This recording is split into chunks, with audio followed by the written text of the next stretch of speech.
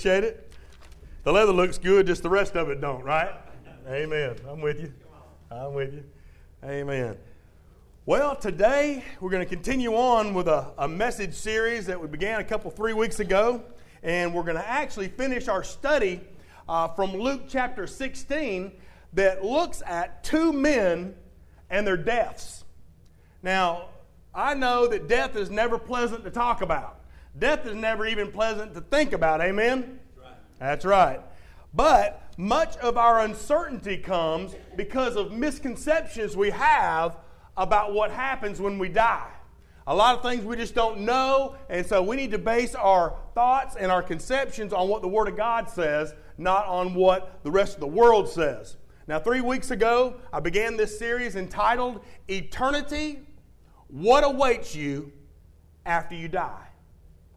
And then last week we looked at the fate of a beggar named Lazarus, and a message entitled, Heaven, It's Even Better Than You Think. And I think that if you were here, you probably found out that you would agree that that is much better than what we think. But today we're going to turn to this rich man's destiny in a message entitled, Hell, It's Real and It Ain't Funny. Amen? Back in January of 2000, the U.S. News and World Report took a survey that revealed that 64% of Americans believe that there is a hell. But what's surprising is that a poll that was taken shortly thereafter revealed that more Americans believe in hell today than they did back in the 1950s. They actually believe it more. The debate, therefore, is not if hell exists. The debate lies in what it is, where it is, and how long it lasts. Now, I've discovered that people have some really crazy ideas about this place we call hell. Let me just give you a sampling about what some of the cults teach about hell. Scientology, with supporters like John Travolta and Tom Cruise, they teach that there is no death, that they experience their own heaven or their own hell right here on earth. Mormons will argue this. They argue that eternal punishment for sin is not only unreasonable, but it's revolting. Jehovah's Witnesses maintain that the wicked are simply wiped out. They're just wiped out, completely destroyed. And they hold that a teaching about a fiery hell is the teaching of demons. Now, I don't know what book they read, but I know what book it's not, amen? So what is hell? Today I want to give you quickly 5 common views about hell. The first of which is outright denial. There's outright denial. Some people say there ain't no such place. There's no such place as hell. They say it's only a story that's meant to frighten people into coming to church. It's only a story that's meant to frighten people to do what the church says. They say hell really doesn't exist. But think about this for a second. If there's no hell, then there's no heaven. Because in the Bible, Jesus has much more to say about hell than he does about heaven. In fact, in the Gospels alone, Matthew, Mark, Luke, and John, Jesus mentions hell 56 times and heaven just 24 times. Therefore, we can't reject hell unless we're also rejecting Christ, because he's the one that spoke of the truth of its existence. And if hell is not as real, if hell is not as bad as what the Bible says it is, then logic would dictate that heaven is not as real or as good as the Bible says it is. So first, there is outright denial about hell. Second, there is also some people that believe that hell is just earthly suffering. They believe that hell is just the bad things you go through when you're here on earth. Third is a belief that hell is annihilation. That is the belief that hell refers to the complete destruction of all evil people. There's a fourth common belief, a belief in restoration, a belief that everyone will ultimately be saved. But think about it. If everyone is ultimately going to make it to heaven, then what we're doing here at Bethel Baptist Church is just a waste of our time. We might as well shut the doors and go to the house. But friends, hell is real. It is real, and sadly, not everyone's going to make it to heaven. The only option that's supported by the Bible, the only option that's supported by Scripture, is the belief that hell is a real place of eternal suffering. But have you ever heard this question? How could a good God send someone to hell? If you heard that question, raise your hand. We've all heard that. Well, I don't have enough time to cover that subject completely, but I'll ask this. Why would a good judge send a serial killer to the electric chair? Why don't we ask that question? The answer is this. Because the judge is not the one responsible for him going to the electric chair. His own choices make him responsible for the punishment. But here in Luke chapter 16 in the Bible, Jesus tells the story of the lives, the deaths, and also the destinies of two men. And as both of these men died, this amazing reversal took place. The poor man, who has very little in this life, died and was immediately carried by the angels into God's presence, and his faith is rewarded with eternity in heaven. The rich man, on the other hand, who had so much in this life, he also died. And a split second later, he awoke in a terrifying place called hell. It's through the experiences of this rich man that Jesus gives us just a glimpse into what hell is like. It's brief, but friend, let me tell you, it's powerful. It's powerful enough to destroy all these other misconceptions about hell. So let's read it again in Luke chapter 16, beginning in verse 19. Follow along with me. There was a certain rich man who was clothed in purple and fine linen and fared sumptuously every day. What's that mean? He ate good. Amen. But there was also a certain beggar named Lazarus, full of sores, who was laid at the rich man's gate, desiring merely to be fed with the crumbs which fell from the rich man's table. Moreover, the dogs came and licked his sores. So it was that the beggar died and was carried by the angels to Abraham's bosom. Another meaning for what? Heaven, exactly. The rich man also died and was buried. Verse 23. And being in torments in hell, he lifted up his eyes. He saw Abraham afar off and Lazarus in his lap. And he cried, and he said, Father Abraham, have mercy on me, and send Lazarus that he may dip the tip of his finger in water and cool my tongue, for I am tormented in this flame. But Abraham said, Son, remember. Say, remember. Son, remember that in your lifetime you received all your good things. Likewise, Lazarus, evil things. But now he is comforted, and you are tormented. And besides all this, between us and you, there is a great gulf fixed, so that those who want to come from here to you cannot, nor can those from there pass to us. Then he said, I beg you, therefore, Father, that you would send him to my father's house, for I have 5 brothers, that he may testify to them, that they may not come to this place of torment. And Abraham said to him, they have Moses and the prophets. That is, they have the Bible. Let them hear him. And he said, no, Father Abraham, but if one goes from them to them from the dead, they'll repent. But he said, if they don't hear the Bible, they don't hear Moses and the prophets, neither will they be persuaded, even though one rises from the dead. Let's pray. Father in heaven, Lord above, I thank you for giving us evidence of the truth. Father, help us to do what we must do.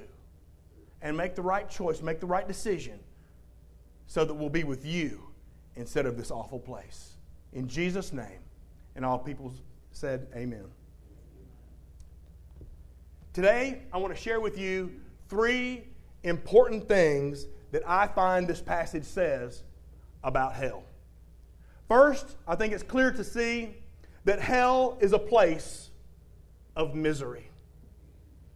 Hell is a place of misery. Verse 23 says that the rich man is in torment.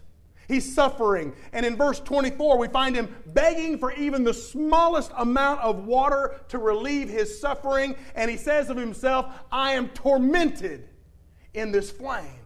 Verse 25, Abraham uses that word, tormented, to describe this man's condition in hell.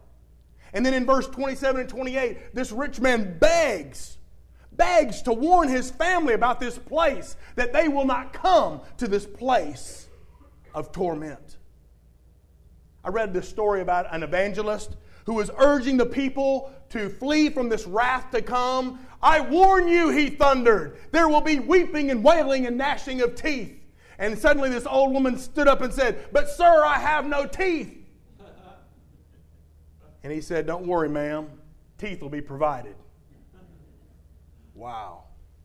Some people have been trying to tell us for decades that hell is nothing but symbolism. They try to tell us that the Bible says, what the Bible says about hell is just symbolic, but it's just not true. So is this fire that's spoken of, is it literal or symbolic? Well, if you think about it, most of the times a figure of speech is less intense than the reality.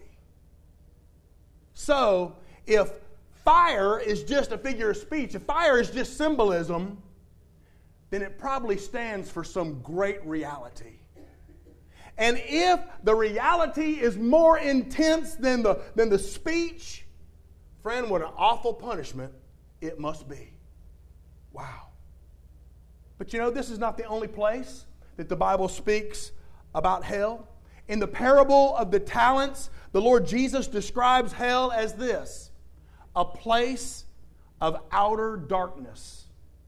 And in Matthew 25, beginning in verse 24, he's finishing this parable of the talents, and he says, then he who received 1 talent came and said, Lord, I knew you'd be a hard man, reaping where you have not sown and gathering where you have not scattered seed, and I was afraid. And I went and I hid your talent in the ground. Look, here is what is yours. But the Lord answered and he said to him, you wicked and lazy servant, you knew that I reap where I have not sown and gather where I have not scattered seed, so that you ought to deposit my money with the bankers. And at my coming, I would have received back my own with interest. Therefore, take that talent from him, give it to him who has 10 talents. For to everyone who has, more will be given. He who has an abundance, from him who does not have, even what he has will be taken away. Get this. And cast that unprofitable servant into the outer darkness. There will be there weeping and gnashing of teeth. As I read that, I found it difficult to imagine a place of fire where there's no light. Anytime you see fire, you see light. I found it equally difficult to imagine a place of darkness that had such intense heat. It didn't make sense to me. Usually I associate darkness with cold. But then I read about people who work in the deep mines far underground. Not only is there total darkness in those mines, but there's also insufferable heat. Heat so extreme that the workers can only stay down there for a couple of minutes at a time. At a depth of only 3 kilometers, less than 3 miles, the temperature in these mines rises to 158 degrees. So you see, it is possible to have unending heat in total darkness. In verse 24, the rich man begged for even a small drop of water to ease his suffering. Erwin Lutzer points out this. It's the most sobering thought about this story is that this rich man that was wanting this one drop of water, this rich man still is begging for this one drop of water to ease his suffering. But you know, hell is not just a place of misery. Hell is also a place of memory. Beyond the fact that hell is a place of constant and conscious misery, we also see that it's a place of memory. It's a place of profound regret. Look in verse 25 back in Luke 16, where Abraham said to that rich man, "Son, remember." Remember. Those two words probably describe the most horrifying part of being in hell. Memory. Memory. This brings to light what I shared a couple of messages ago, where Erwin Lutzer says in his book, 1 Minute After You Die, that hell is a place that's shrouded in darkness. It's a place where all of its inhabitants are deprived of anything good. It's a place where all who are there are overwhelmed with unending regret. With all their memories and feelings totally intact, images of their life on earth return to haunt them. They think back to their friends. They think back to their family. They think back to their relatives. And they brood over the opportunities they squandered because they know that their future is hopeless. They know that their future is unending. You see, for them, death is far worse than they ever imagined. But in today's verses, the mind of this rich man is likely filled with images of poor Lazarus laying at his doorstep while stray dogs were licking his wounds. But I'll bet he remembers those who tried to tell him about God. I'll bet that he remembers some of the sermons he heard. I'll bet that he remembers those who were trying to warn him about the coming judgment. Friend, there's no torment greater than a haunting memory. It's impossible to forget in hell. Remember, that rich man couldn't take any of his money, but golly, he sure could take his memory. No way out. Can't get out of hell. When you're there forever. Now, some teach that you can work your way out of hell once you go there. And it would certainly be a wonderful thing, but it's not true. It's impossible. You can't get a transfer. You can't cross over to the other side. Abraham explains that there is a great gulf fixed between heaven and hell. In other words, there's no hope of crossing over from one side to the other. Hell is not like prison. Hell is not like prison where you might get paroled with good behavior. Hell is not like prison where you might get pardoned by the governor, or that you might simply do your time and then get released. No, hell is forever, and it's inescapable, and there are no second chances. God won't change His mind. The Bible says that this great chasm is fixed. It's permanent, and it cannot change. So this story makes it clear to me that those who go to hell are without hope, and their fate is sealed forever. In hell, it's too late to pray. It's too late to change. It's too late to repent. In the book Dante's Inferno, hell is described in graphic detail. Much of the book is based on speculation, just someone's imagination as to what hell might be like. But there is one thing that's in full agreement with the Bible. Near the very beginning of that book, the main character sees this sign before the entrance of hell. And that sign says, "Abandon hope, all you who enter here." How horrible is that? The tragedy of having no hope is difficult for me to imagine.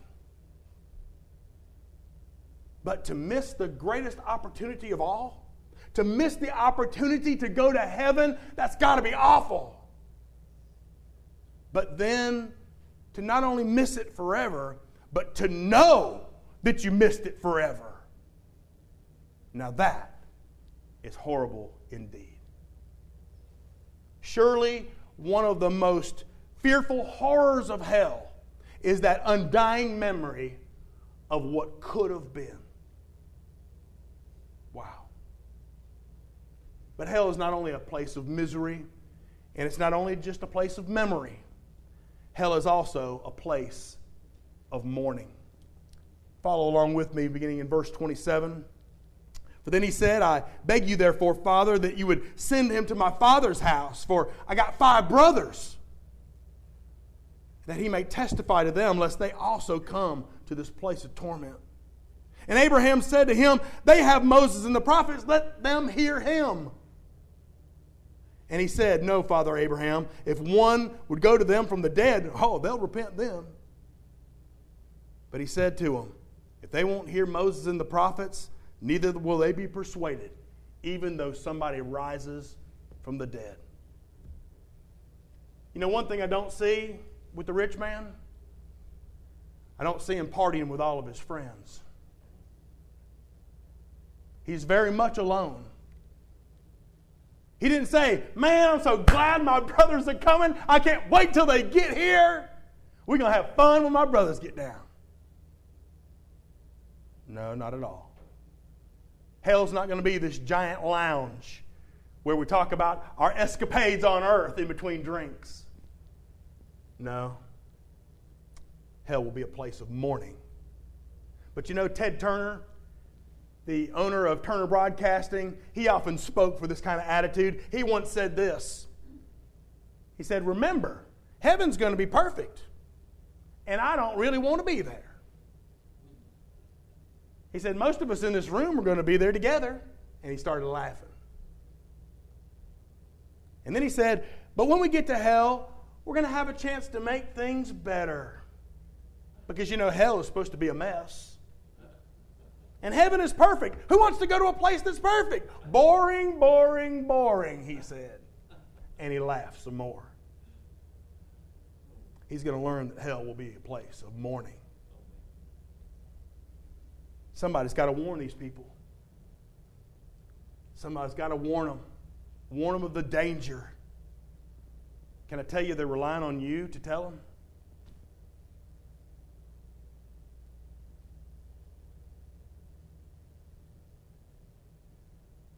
You have family who's headed there.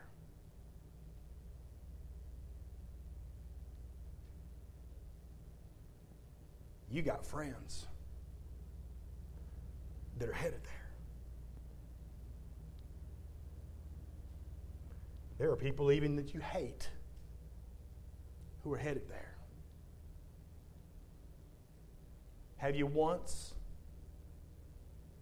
told them that they have an option? Have you once shared with them that they don't have to go to that awful place of misery and memory and mourning? Let me summarize what we learned from Luke 16 about the afterlife. First of all, the dead are still alive. I know that sounds like a paradox, but both Lazarus and the rich man survived their own funerals. That's right. We think that this is the land of the living, but in all actuality, this is the land of the dying. When we die, we wake up to spend eternity in either heaven or hell. Number two, not only are the dead still alive, but the dead retain their personalities. The dead retain their essential character. Did you notice? Lazarus is still Lazarus. The rich man is still the rich man. And even in hell, this rich man could still see. Even in that place of torment, he could still hear. He could certainly feel the heat. Amen. The rich man could still recognize. The rich man could certainly remember.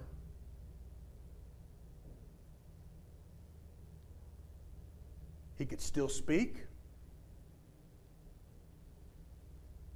In hell, he could still reflect. In hell, he could still beg. In hell, he could certainly suffer.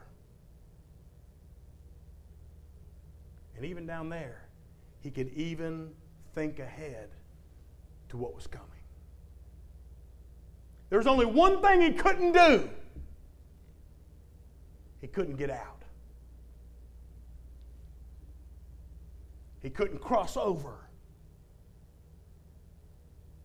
He couldn't stop the torment. So death involves a choice. And the dead are still alive, and the dead retain their personalities, but death also marks a final separation between the saved and the lost. Once you're in heaven, you're always in heaven. And once you're in hell, you're always in hell. No one can pass from one to the other. There's a great gulf fixed. The last thing I think we can learn is this. Hell is real, but you don't have to go. Hell is real, but you don't have to go. Hell can be avoided if a person will listen to the Word of God and do what God asks. Once again, obedience to God, Brother Chad. We were talking about this in Sunday school. Obedience to God is for our own benefit. He wants the very best for us. And if we'll just follow, if we'll just obey, we'll receive His very best. I read one day when Vice President Calvin Coolidge was presiding over the Senate, one senator angrily told another senator, "You go straight to hell." And that senator came up to Calvin Coolidge and was complaining to him. And Calvin Coolidge wittingly replied, "I've looked through the rule book, and you don't have to go. You don't have to go." The truth is this: God loves you, and He doesn't want you to go there. In fact, did you know that hell was never intended for human habitation? That's not why it was made. Jesus said in Matthew 25, "Depart from me, you who are cursed, into the eternal fire," get this, "prepared for Satan and his demons." That's who hell was prepared for. Hell was prepared for Satan and his followers, not for people. But as C.S. Lewis said, any man may choose eternal death.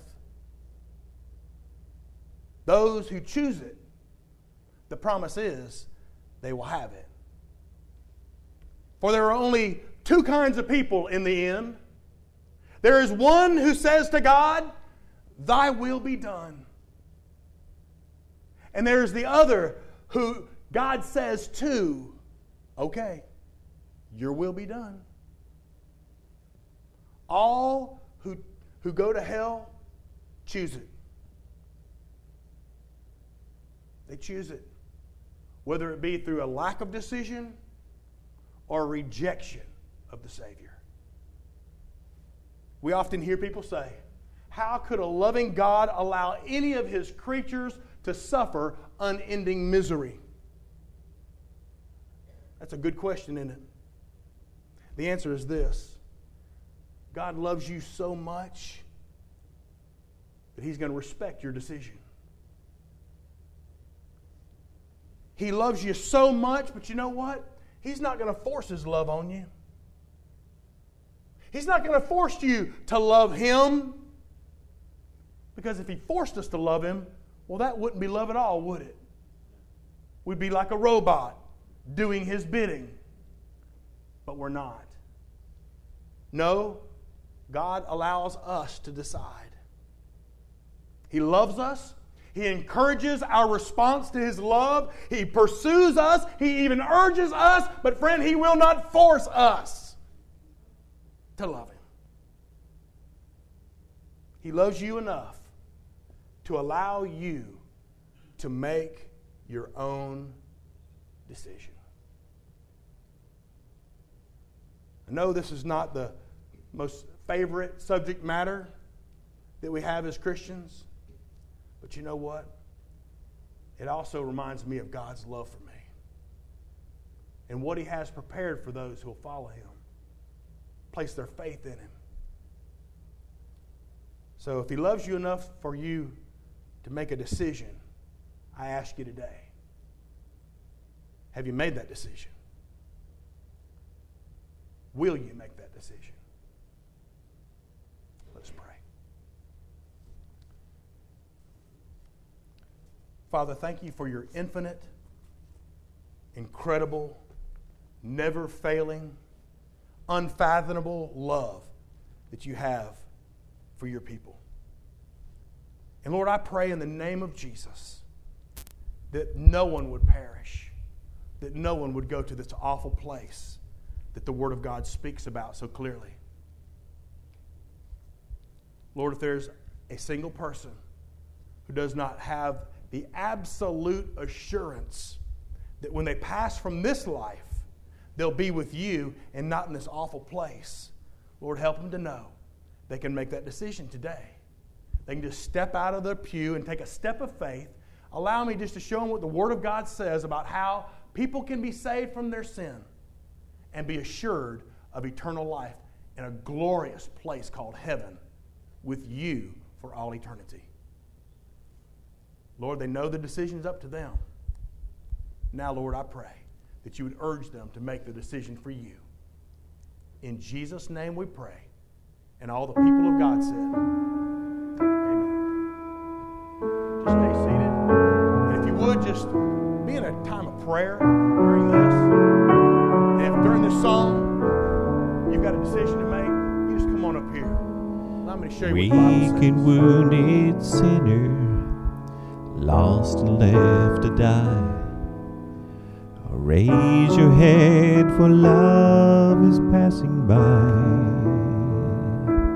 And come to Jesus, come to Jesus, come to Jesus and live. Now your burden's lifted and carried far away, and precious blood has washed away the stain. So sing to Jesus, sing to Jesus, sing to Jesus and live. And like a newborn baby, don't be afraid to crawl. And remember, when you walk, sometimes you fall. So fall on Jesus, fall on Jesus, fall on Jesus and live.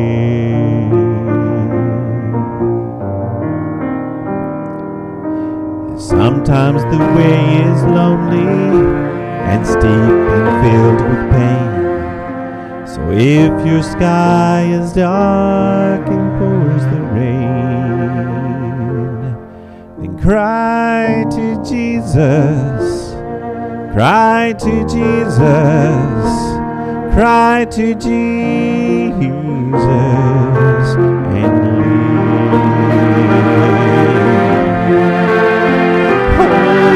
And when the love spills over and music fills the night, and when you can't contain your joy inside, Dance with Jesus. Dance with Jesus. Dance with Jesus. And leave.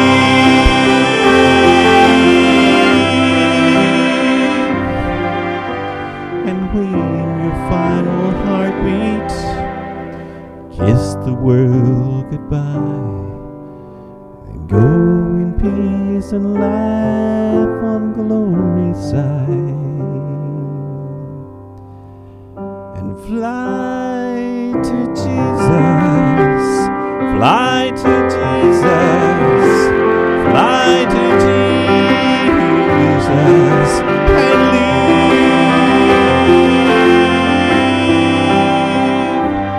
Fly to Jesus, fly to Jesus, fly to Jesus, and